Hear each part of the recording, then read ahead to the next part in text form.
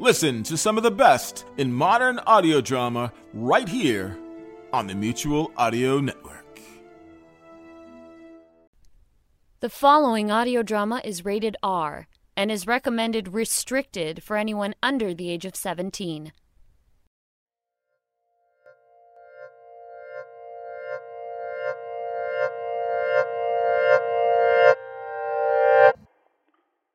At first, I was enraged with jealousy because she was my girl.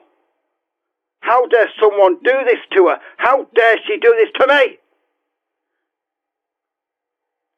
I knew that I was being hypocritical. I knew I couldn't argue my innocence.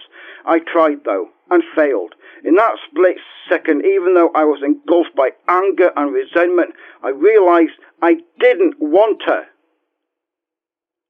I just didn't want anyone else to have her, which of course they had. Like so many other times in my life that I was completely wrong. I was the father. My world changed in that moment, and it's never changed back. I felt sick, euphoric, then sick again, because deep down I didn't love her and I didn't think she loved me. We both laughed and cried a lot. I felt stupid for crying, but I know now why I was crying so much. As the weeks went by, we got closer again, but she became quite sick.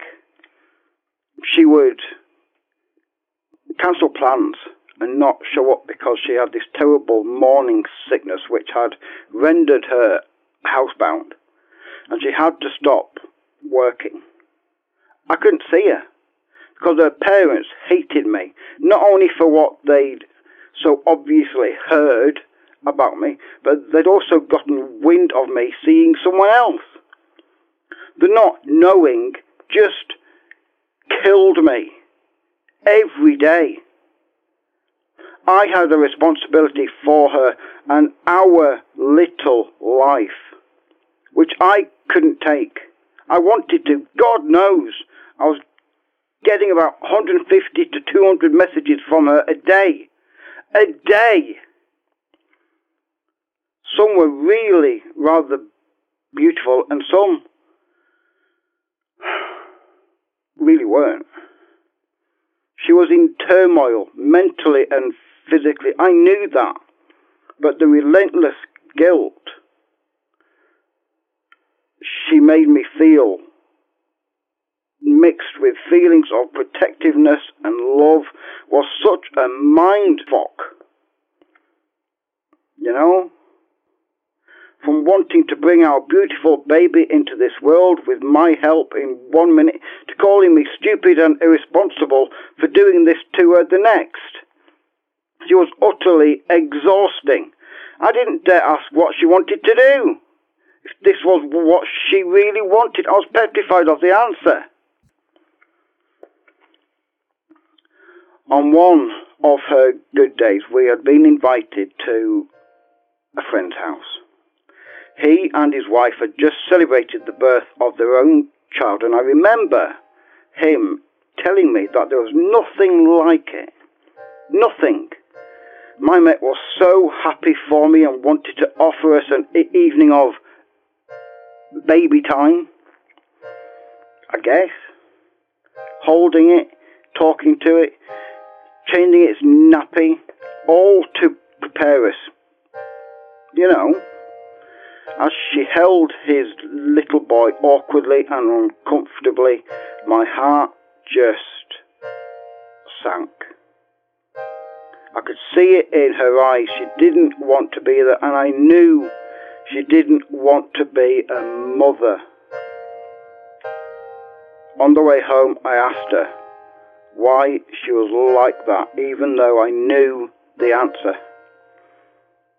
She told me, without any remorse or reservation, that if she was to have our baby, then it would mean I'd be in her life forever.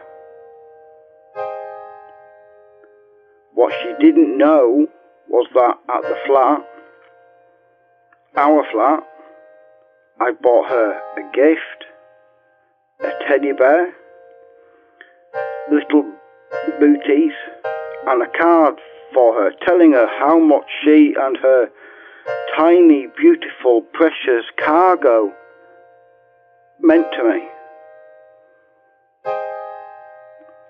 I got out of the car and she just drove off. I didn't see her for some time. Of course, the messages kept coming until one day they stopped.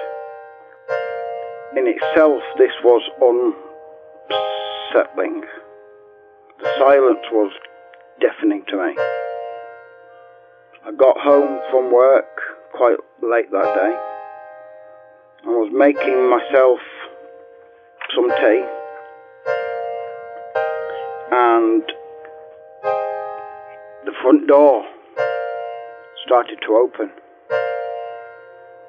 I ran into the hallway and saw her just standing there, frozen. I remember she was silhouetted against the sun streaming through the window, but she looked as if she'd been caught in the rain. She stumbled towards me. She had no energy at all to walk or talk. Her strength of character and her resilience in being herself was the quality I fell for and hated in equal measures.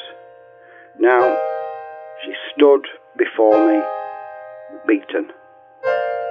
My mind began to race. Confusion, worry, panic. I lost all sense of time and space, and with a shuddering, screaming, wailing realization, I could sense that there were only two of us in that hallway, and not three. The pain I felt that night I cannot describe. I felt so utterly torn between suffering and compassion for her, who'd had to go through so much that day. I wasn't even there. I wasn't even there to save my little baby.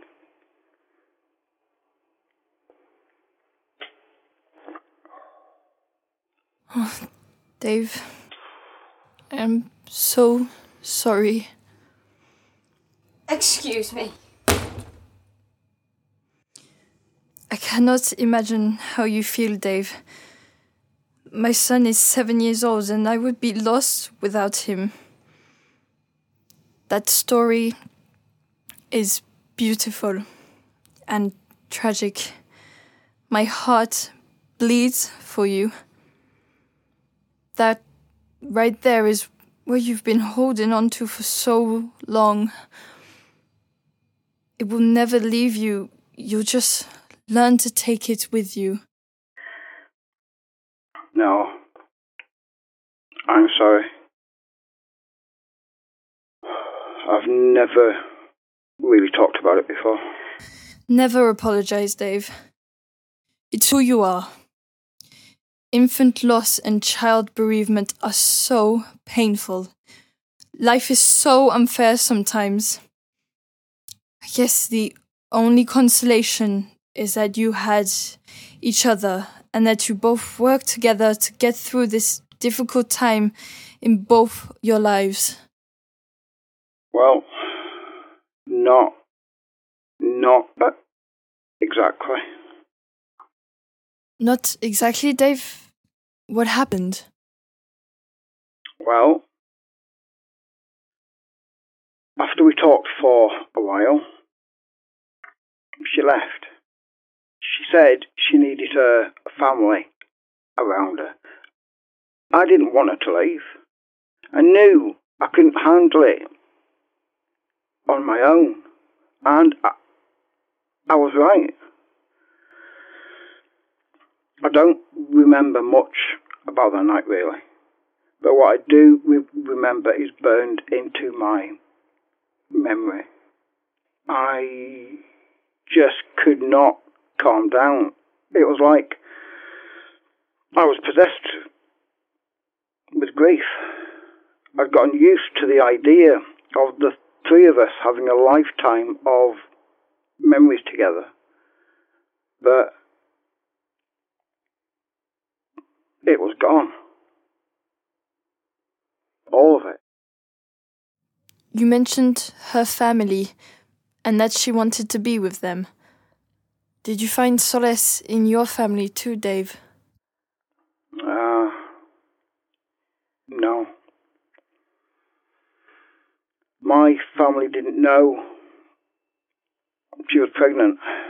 They were very traditional, and we weren't married, so they wouldn't have approved. I've never been able to be honest with my family about a lot in my life, really. I'm sorry to hear that. How long did the relationship last, Dave, after the loss of the baby? As she had to stop work for a while, and I'd lost my job because they wouldn't give me enough time off, we had to give notice on the flat. She moved out and went back to her parents. I just didn't have that option. So the only place I could afford was a shared house, which was worse than this, where I live now. It felt as if it was a haven for the helpless. My housemates all had their reasons for being there, to go from comfortable and even privileged, perhaps, to destitute, was hard. On top of everything else, she used to visit a lot. We even talked about trying again. Stupid, really. Why was that stupid, Dave? Well, one evening, she came around and she offered to cook dinner. I was in my room, as I only had one room, and she was in the kitchen. A text came through on her phone from a friend of her mother, of whom she was very close. As the screen lit up on the bed, it said, "Have you told him yet?" My mind began to race, as it so easily does. When she returned, I acted for a short while as if I hadn't seen anything, giving her the chance to bring it up. She didn't. I thought up until that point that we were in this together, and that we shared a mutual loss and a shared pain. I wasn't prepared for what she was about to say. She told me that her friend who'd texted her was asking to see if she told me the truth about what had happened the day our baby died.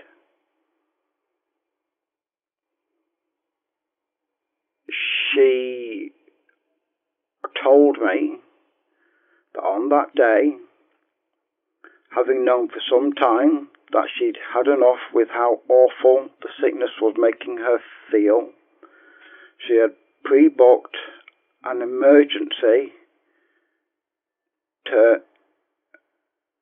termination. As it turned out, her mum's friend had taken her personally. She told me that her mum had paid for it on her credit card. The betrayal was inconceivable. I had invited her back into my life after both suffering the same pain, but it wasn't. She was suffering guilt at what she had done and failed to even discuss it with me. Again, it's a blur in my memory, but I remember feeling dangerously angry. I told her to leave. I needed her to, because I'm ashamed to admit it, but it was the first time I thought about hitting her, hurting them all. How dare they take my child away from me? Who gave them all the right to decide my child's right to live or to die? A life for a life.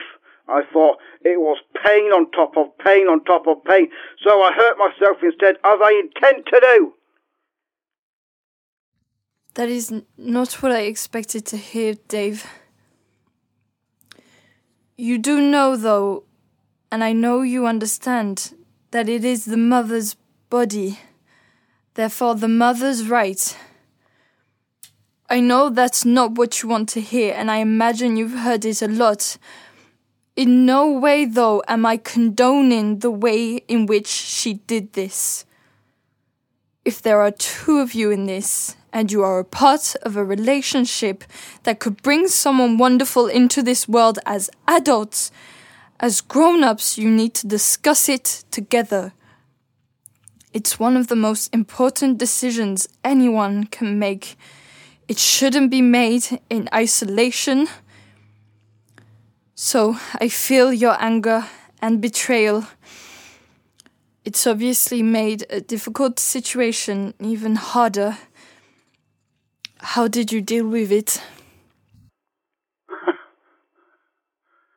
How do you deal with it? The idea that your ex-partner and her family will go as far as killing your baby just to get you out of their lives. I didn't know I was that bad a person, but I must be. Right?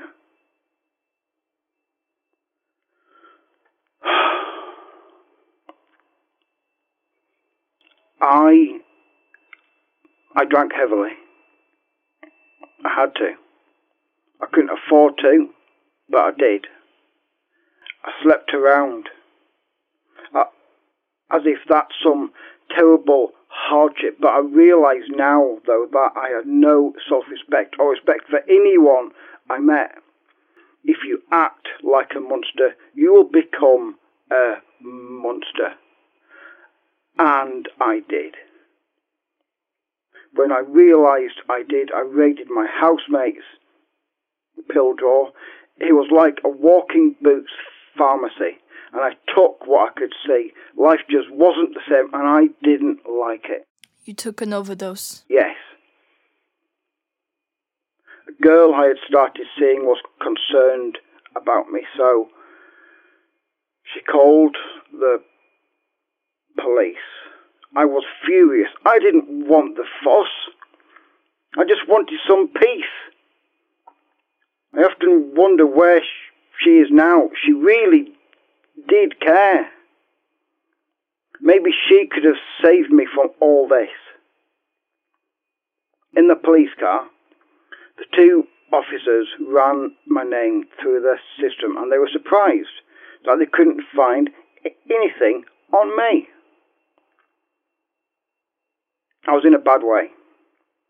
They took me to get my stomach pumped and left me outside to recover, I guess. A doctor came to check on me, and he walked me to his room. I remember him saying to me, "You look like a sensible guy. Why are you here? I was so numb and so exhausted I didn't have the energy to explain why. He then said, and this may be the one sentence I will remember forever. He said, "It's a Friday night. We are busy. We don't have time for this." Then he turned to me and said, "Would you like to go to A&E? I can show you hundreds of people fighting for their lives, and many won't survive. They want to live. And then there's you. And you want to die." Maybe he thought I was so out of it that I wouldn't remember. But how can you forget that? To be made to feel guilty when you already feel so useless for not achieving what you set out to do is heinous. They just let me go. They let me walk over a fucking dual carriageway, over a bridge. But I got home. I'm not even sure how. I had those ECG electrode things still stuck to my chest and arms. I should have just ended it. The more I think about that doctor and what he said to me, it just destroys me. How little he thought of me. Should have saved everyone the bother, including you guys. Dave, we are here to help. And yes, from the way you tell it, that was a very poor choice of words. It should have been handled better. He would have been okay, though, wouldn't he? If I had died, he wouldn't have given a shit. You must understand, Dave. Doctors... Don't give me that bullshit! These people have a responsibility, and like everyone else has, they too let me down. Rosie, you have to... mate, I've got to talk to you. You can always talk to me. You know that. Fuck, I'm just so scared. I feel... Dave has hung up. He's not taking it well. He was very angry. Shit, we got dead air. Rosie, come on. Fuck. Hello? Yes, can you get Linda for me? Thanks. Linda, I wasn't able to help him. It's all gone wrong. Thank you, Dr. Logan. And to Dave, of course. We're trying to get hold of him. If you're listening, Dave, I hope you're okay. Tell you what, let's go to the phones. Really? Yes, line 1. Boycott Bickenhole Radio! Line 2. Hello, are you on the air? Hello? My daughter listens to your show every evening whilst doing her homework, and she's just told me that she hasn't done it this evening because she's too depressed. Depressed, for Christ's sake. She's 12 years old. If I have to take my daughter to counselling, you're getting the bill. Line 3. Who do we have?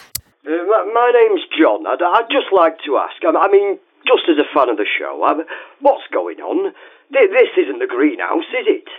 Respectfully, John, I disagree. You do? Oh, it's a shambles. Even Dave's gone to kill himself. John! Just like the rest of Bickenhole. I think we better leave it there. Thank you, John. In fact, John? Hello, John? John's gone. The show's over. What?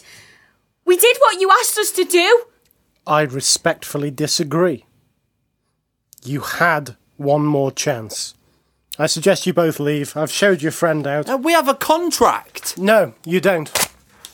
Now get out. Radio for when you're out of time. Bickenhole Radio.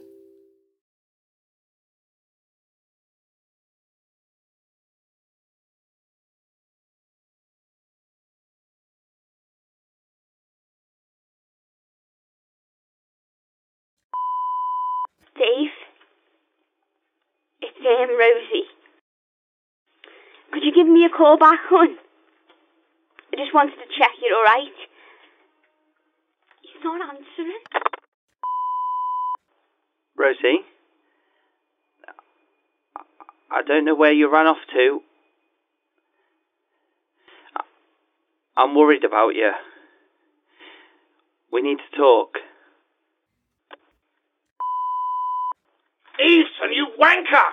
You told me you were going to sort this out. Just checking you got rid of them all. Give me a call. Dr. Logan? It's, Rosie. Rosie Barfield. Didn't get a chance to say thanks. Or goodbye. And I can only apologise for whatever was said to you on the way out. I'm really concerned about Dave. He isn't answering me calls.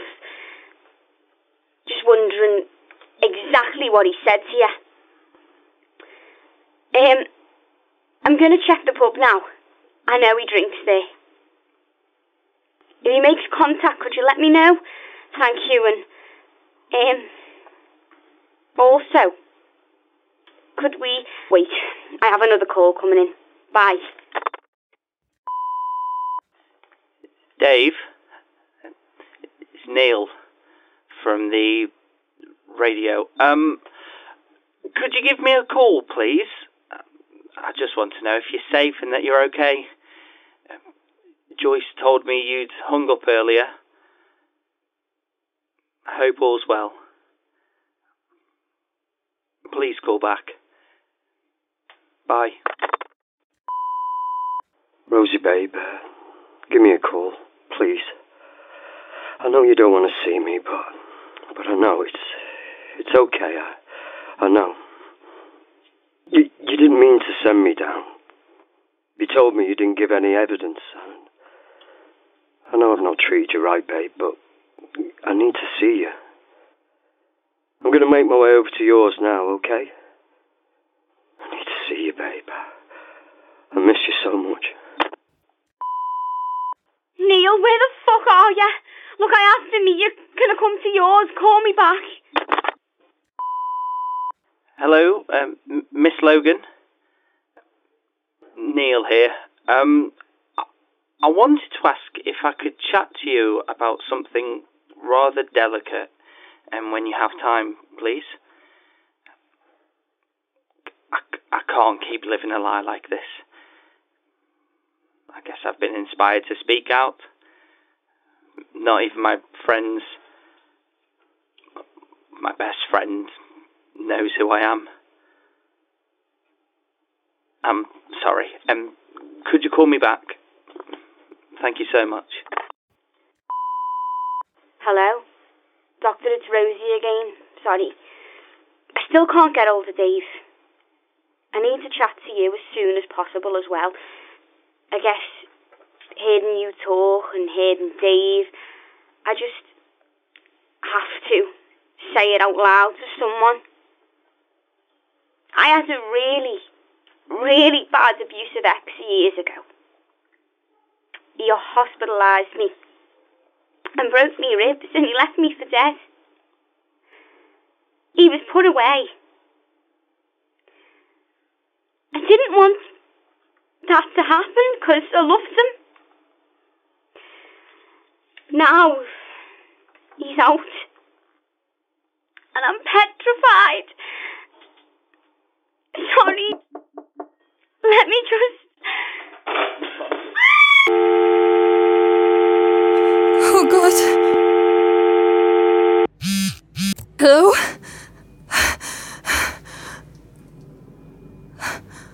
Oh.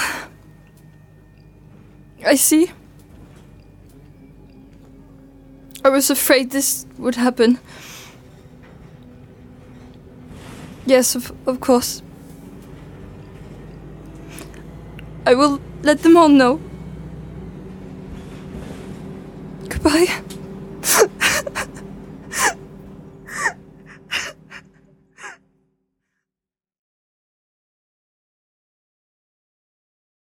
If you've been affected by any issues raised in this episode, or if you're finding it hard to cope, please don't suffer in silence.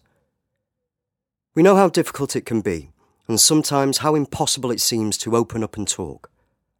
But by doing so, you could find the help you need, and it could save your life. Please research local advice hubs, community groups, and NHS initiatives in your area that will listen, advise, and support you through whatever you're going through. Alternatively, reach out to us directly. Contact us through social media and get involved with the hashtag #WeAreAllDave to share your story. You have been listening to Fenella Fudge, Claudia Greer, Alan Lear, Curtis Ledsham, Nadia Lee, Richard Oliver, James Phillips, Michael Prosper, Hannah Thompson, Ashley Tyler, and David Tyson. 50 Shades of Dave was written and produced by David Lee and recorded at Material Studios, Liverpool, and has been made possible with the help from the Martin Gallia Project and Involve Northwest. Thank you for listening. You're tuned into Monday Matinee on the Mutual Audio Network. Tomorrow is All Things Horror on Tuesday Terrors. Subscribe to the full Mutual Audio Network feed for every day, or find Tuesday Terrors in your favorite podcast players. The Mutual Audio Network. Listening and imagining together.